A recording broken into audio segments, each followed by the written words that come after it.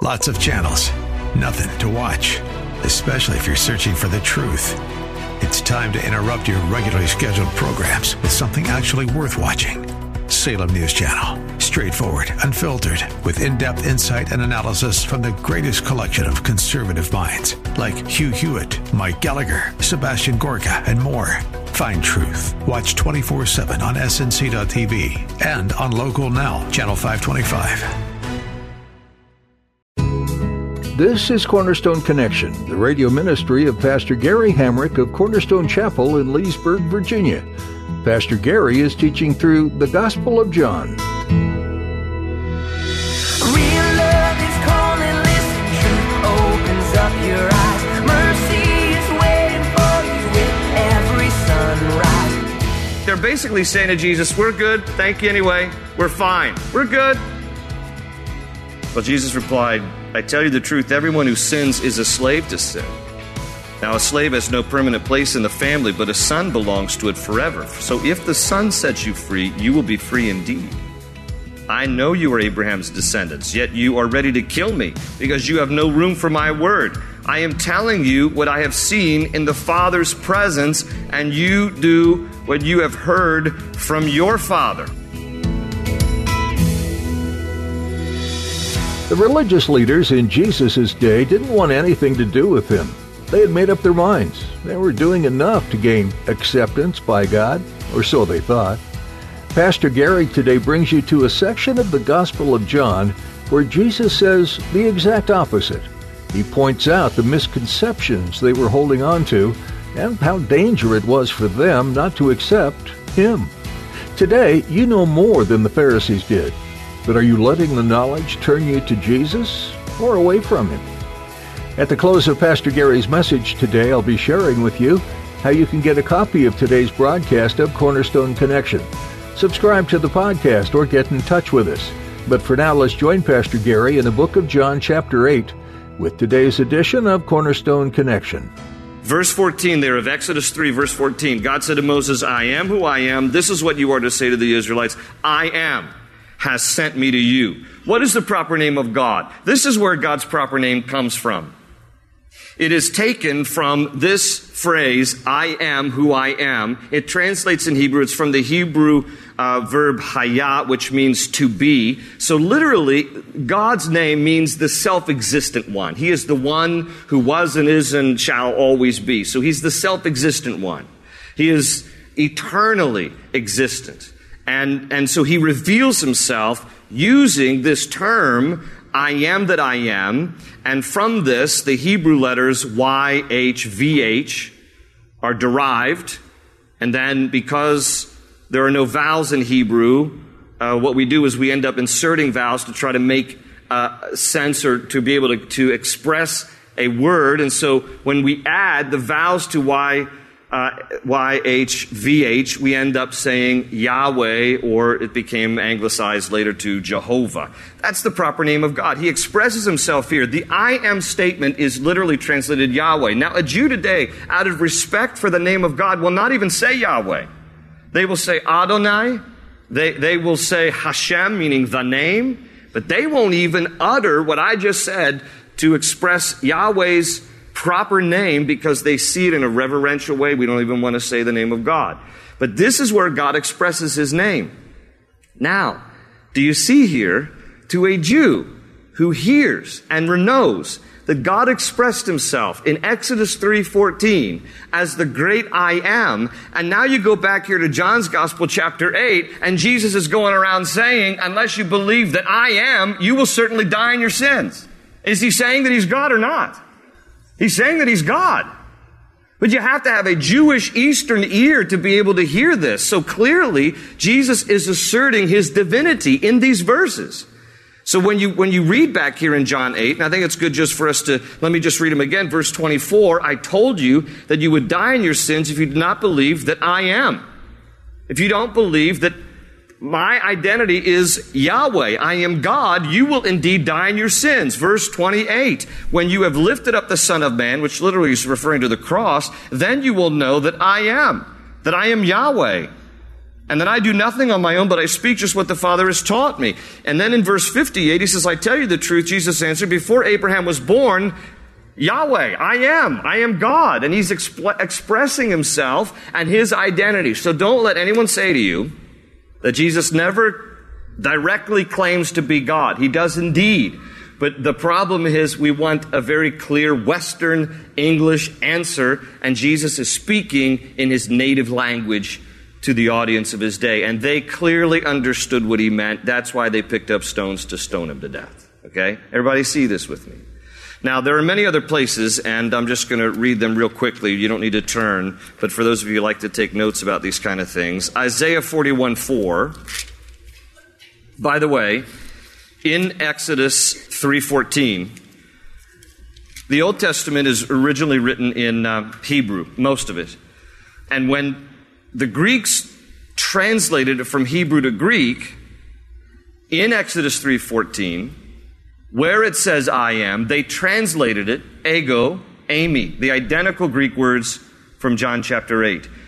When you also read the Septuagint, which is the Greek translation of the Old Testament, in Isaiah 41, verse 4, it says, who has done this and carried it through, calling forth the generations from the beginning? I, the Lord, with the first of them, and with the last, I am he. And again, in the Greek Septuagint, it is ego, eimi.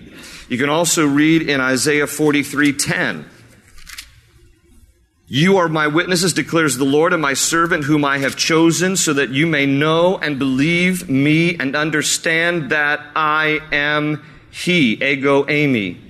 Before me no God was formed, nor will there be one after me. I, even I, am the Lord, and apart from me there is no Savior. And then also in Isaiah chapter 46 and verse 4, it says, even to your old age and gray hairs, I am he who will sustain you. I have made you and I will carry you. I will sustain you and I will rescue you. Again, in the Greek transliteration of the Old Testament, ego, eimi. So, in John 8, on these three different verses here, just in this 8th chapter, Jesus is asserting his divinity and his identity that he is God. Now go back here to our text and let's carry on. John chapter 8, verse 25. After he says this, they're like, well, who are you? They asked. Just what I have been claiming all along, Jesus replied. I have much to say in judgment of you, but he who sent me is reliable, and what I have heard from him I tell the world. They did not understand that he was telling them about his Father. So Jesus said, when you have lifted up the Son of Man, then you will know that I am, and that I do nothing on my own, but speak just what the Father has taught me. The one who sent me is with me. He has not left me alone, for I always do what pleases him. Jesus was very clear here to talk about how, I don't operate independently. Okay? I don't do anything without it being in alignment with the will of the Father. And he says, I don't speak on my own. I speak just what the Father has taught me. And even further in John 12:49, he says, I don't say anything except that the Father tells me what to say and how to say it. Okay, and I'll repeat this when we get to John chapter 12, but it's good to hear this more than once. Sometimes people think that the only important thing is it's what you say. That is not the only important thing. Am I right, ladies? Okay, right. Because every wife would say this at some point to her husband. Man, if you haven't heard this at some point, it's just because she's being too kind to you. She wants to say it if she hasn't already. It's not just what you say. It's how you say it. Now, what happens around my house is that sometimes when my wife says, listen, you're raising your voice, it's too loud. It's not just what you say, it's how you say it. And then this is what typically men do. That's not loud. You want to hear loud?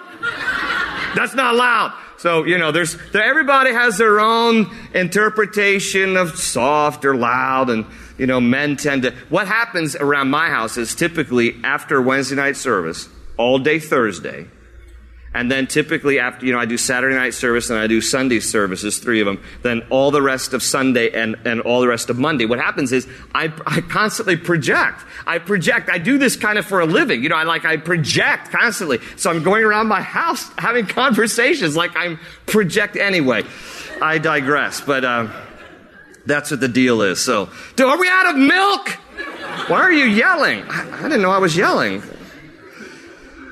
So here we go. Verse 30, even as he spoke, many put their faith in him. Verse 31, to the Jews who had believed him, Jesus said, if you hold to my teaching, you are really my disciples. Then you will know the truth, and the truth will set you free. That's a great verse most people know. I even heard Oprah quote it one time. Like, do you know that's in the Bible? But anyway, then you will know the truth, and the truth will set you free. Because he is the truth, right? I am the way, the truth, and the life. No man comes to the Father but by me. And again, I don't want to beat a dead horse, but I've said this many occasions. I'll continue to say, we live in a very relative world. Everybody wants to define what is right, what is wrong, and what is true and what is false. And, look, that's not up to us to define. Jesus is truth. And he'll say later in John 18, to Pontius Pilate, everyone on the side of truth listens to me.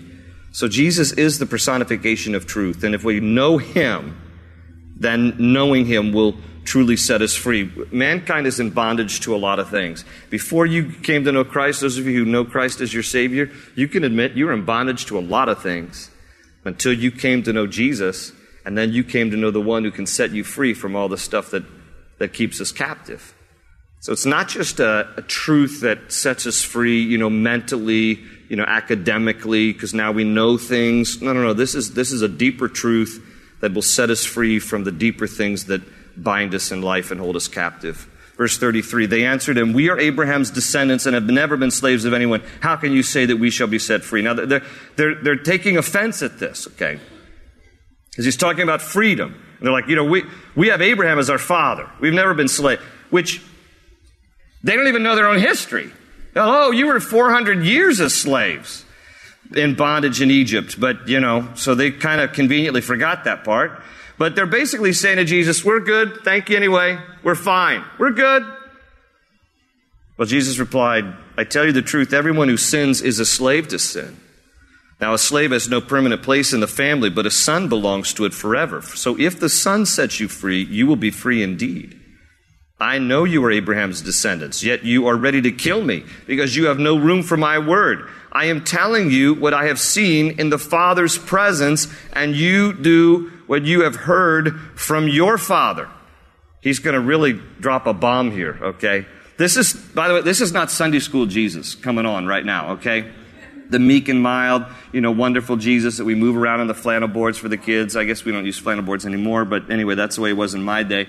Flannel board Jesus, he always had everything kind to say, and say, because you don't want to, tell third graders stuff that, makes them scared of Jesus. So we always talk about the good stories. But you're about to see Jesus unplugged here, okay?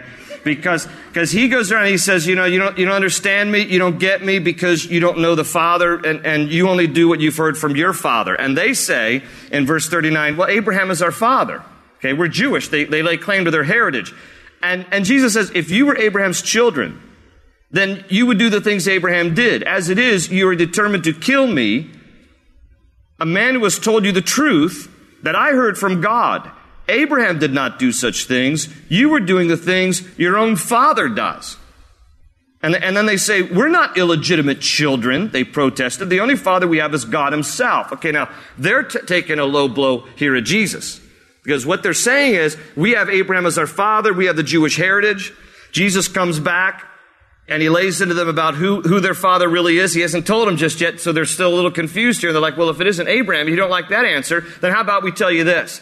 God is our father, okay? And by the way, we're not illegitimate children. Ooh, what do they mean by that? You see, they thought that Jesus was illegitimate because they never accepted the virgin birth. And so therefore, Mary's pregnancy to an outsider looks like Mary got pregnant before she got married to Joseph, and so therefore Jesus is that illegitimate child. And so what they're saying here is, well, at least we're not illegitimate like you. You don't want to mess with Jesus. You don't want to say stuff like that. So now look what he says to them here. This is rich here. Jesus, verse 42, said to them, "If God were your Father, you would love me, for I came from God and now am here. I have not come on my own, but he sent me. Why is my language not clear to you?" He basically says, I'll tell you why. Because you are unable to hear what I say. You belong to your father, the devil. And you want to carry out your father's desire. He was a murderer from the beginning, not holding to the truth, for there is no truth in him. When he lies, he speaks his native language, for he is a liar and the father of lies. Yet because I tell the truth, you do not believe me. Can any of you prove me guilty of sin? If I am telling the truth, why don't you believe me? He who belongs to God hears what God says. The reason you do not hear is that you do not belong to God. Wow. Wouldn't you have loved to have been standing there watching this dialogue? And as they kind of know, it's a tennis match back and forth. And, Jesus starts talking about, where he's come from. And his father, like, well, who is your father? And well, I am. Well, who are you anyway? And then he starts going into this stuff. And then they're like, well, we have Abraham as our father. We're not slaves. Well, yeah, because you do what your father does. Wait a minute. God is our father. And we're not illegitimate. It's like, yeah, you know what? Let's just kind of cut to the chase here. Your father's the devil, all right? You're the spawn of Satan, all right? How about that? And then what Jesus does here is he tells us some things that, if you don't know already, you should know about the character of the devil, because there's 4 things that he says here. He says the devil is a murderer. Okay? It says that there's no truth in him, that he's a liar, and he's not only just a liar, he's the father of lies. So everything about Satan is murderous, deceptive, untrue. And Jesus says, you show that you are descendants, that your father is the devil, because you don't believe in me, and here I am telling you the truth, and you don't accept me because you've been deceived to believe the lies. Therefore, God is not your father, the devil is your father. Now, he makes here a claim that is incredible. It's true, but it's incredible. He says there, verse 46, can any of you prove me guilty of sin? Wow. I mean, he just clearly says, why don't you tell me one thing that I've ever done that was sinful? Just go ahead and point it out. I mean, he is so bold about who he is that he even challenges them. Why don't you just point something out? Point out one sin. Can you imagine? None of us can imagine, right? Because none of us would ever have that conversation. Why don't you tell me one thing I've ever done wrong? Okay. Not with him, though. He's like, he who belongs to God hears what God says. The reason you don't hear is that you don't belong to God. Well, the Jews answered him, like, how can we respond to that? So then they just say, aren't we right in saying that you were a Samaritan and demon-possessed? That's just like they're trying to ratchet up the argument here. It's like this verbal poker game. Jesus is like, you are the children of the devil. Well, you know what? You're demon-possessed. Yeah, take that. And you're a Samaritan. Those are both terms of contempt and reproach. So they're just trying to, come back. And he says, I'm not possessed by a demon, said Jesus. But I honor my Father, and you dishonor me. I am not seeking glory for myself, but there is one who seeks it, and he is the judge. I tell you the truth, if anyone keeps my word, he will never see death. And at this the Jews exclaimed, now we know that you are demon-possessed. Abraham died, and so did the prophets. Yet you say that if anyone keeps your word, he will never taste death? Are you greater than our father Abraham? He died, and so did the prophets. Who do you think you are? So Jesus, there, he says, just keep my word. And they want to go back to, wait a minute, isn't the word of Abraham more important? Our forefather, more important than you? Who do you think you are? And then Jesus here again, he's going to express his identity here. Verse 54, he replied, if I glorify myself, my glory means nothing. My Father, whom you claim as your God, is the one who glorifies me. Though you do not know him, I know him. If I said I did not, I would be a liar like you, but I do know him and keep his word. Your father Abraham rejoiced at the thought of seeing my day. He saw it and was glad. And they say, you are not yet 50 years old. The Jews said to him, and you have seen Abraham? See, Abraham was 2000 BC, roughly. Okay, so they say to Jesus, you're not yet 50 years old, which, by the way, if you read some Bible commentaries, they say that Jesus must have looked older than he really was for them to, instead of them saying, well, you're not even 40 or you're not even 35, they go for 50. He might have just already had, a weathered look to himself because, here he is about ready to lay down his life for the sins of the world. And so, they say, you're not even 50 years old. How can you lay claim to the fact that Abraham saw your day? He said, Abraham longed to see my day and he saw it. You're not even 50. This is 2,000 years ago. Now, when did Abraham see Jesus? Well, there's a couple of places you can make the argument. One occasion could be in Genesis chapter 14, when Abraham has this encounter with Melchizedek. Do you remember Melchizedek? Now, there's a lot of debate about the identity of Melchizedek. I personally believe that it was an appearance of Jesus. I know there's a lot who differ on that, but when you look at the account in Genesis 14, and you also look at the reference to Melchizedek in the book of Hebrews, it tells us, first of all, his name, Melech-Zedek, in Hebrew means king of righteousness. It says he was from Salem, which later became known as Jerusalem, the city of peace. He's from Salem, the place of peace. Hebrews tells us he has no father or mother, no genealogy. Okay? In Genesis 14, when Melchizedek sees Abraham, he presents to him bread and wine, the communion elements. And it also tells us in Genesis 14 that Abraham tithed. He gave him a tenth, okay? And Melchizedek didn't refuse it. He took the tithe. He received the tenth from Abraham. And by the way, that is an example in Genesis 14 where tithing precedes the Mosaic law. So tithing transcends the law. It's not a legal thing, okay? It's a motivation of the heart. People want to reduce it to, that's an Old Testament thing. No, it's not. It was before the law, okay? In Genesis 14. When Abraham is giving a tenth to Melchizedek. I believe that Melchizedek was an appearance of the Lord. A Christophany is what we call it. But, good people can debate that. And if it wasn't Genesis 14, it may have likely been Genesis 18. Because there are three angels who appear to Abraham right before Sodom and Gomorrah is to be destroyed. Two out of the three angels leave into Genesis 19, and they go down into Sodom and physically take Lot and his family out of Sodom before it is destroyed. But the one angel who stays back with Abraham, the language changes from that one angel to refer to him as the Lord, the Lord, the Lord, the Lord, through Genesis chapter 19. So, in other words, I believe that one of those three angels was in fact a Christophany, an appearance of the Lord Jesus. The other two were probably literally angels who went in to rescue Lot from Sodom. And so, either Genesis 14, Genesis 18, or other times, when Jesus appeared to Abraham. Remember, Jesus is self-existent with God, okay? Because he is God. So just because he shows up on the world scene by coming into our world and taking on flesh in the gospel accounts, he always has existed, being co-equal and co-eternal with God. So there are different times in the Old Testament where Jesus appeared in a physical form to individuals, and Jesus is referring to either Genesis 14 or Genesis 18 or maybe some other occasion when he says to his skeptics, Abraham longed to see my day, and by the way, he saw it and was glad. And they're like, you're not even 50 years old. How can you claim to that? In verse 58, that's when he says, I tell you the truth, Jesus answered, before Abraham was born, I am. There he asserts his deity again. And at this, they picked up stones to stone him, but Jesus hid himself, slipping away from the temple grounds. So, very strong chapter as to the identity of Jesus and who he claims to be and who he is, God in flesh. They understood it. That's why they wanted to kill him. May we have ears to hear it as well. Open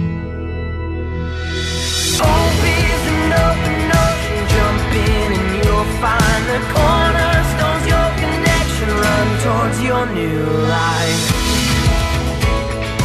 We're so glad you joined us for this edition of Cornerstone Connection with Pastor Gary Hamrick. Pastor Gary's been going through the book of John. If you missed any part of this message, you can hear it again on our website, cornerstoneconnection.cc. You might want to download our mobile app so you have these teachings with you on the go. That way you'll never miss a message from Pastor Gary's studies, and you'll always have encouragement from God's Word at your fingertips. Find a link to download the app for your iPhone or Android device at our website, cornerstoneconnection.cc. While you're there, feel free to take some time to learn about the church this radio ministry originates from, Cornerstone Chapel. We'd love to meet you. Please join us for worship and Bible study. You'll find all you need to know about service times and other info on our website. Again, that's cornerstoneconnection.cc. We hope and pray you've been blessed by today's teaching in the book of John. Please know that we're praying for you too. Although we're out of time for today, keep reading on your own in the book of John until Pastor Gary continues teaching through this extraordinary account of Jesus' life on Cornerstone Connection.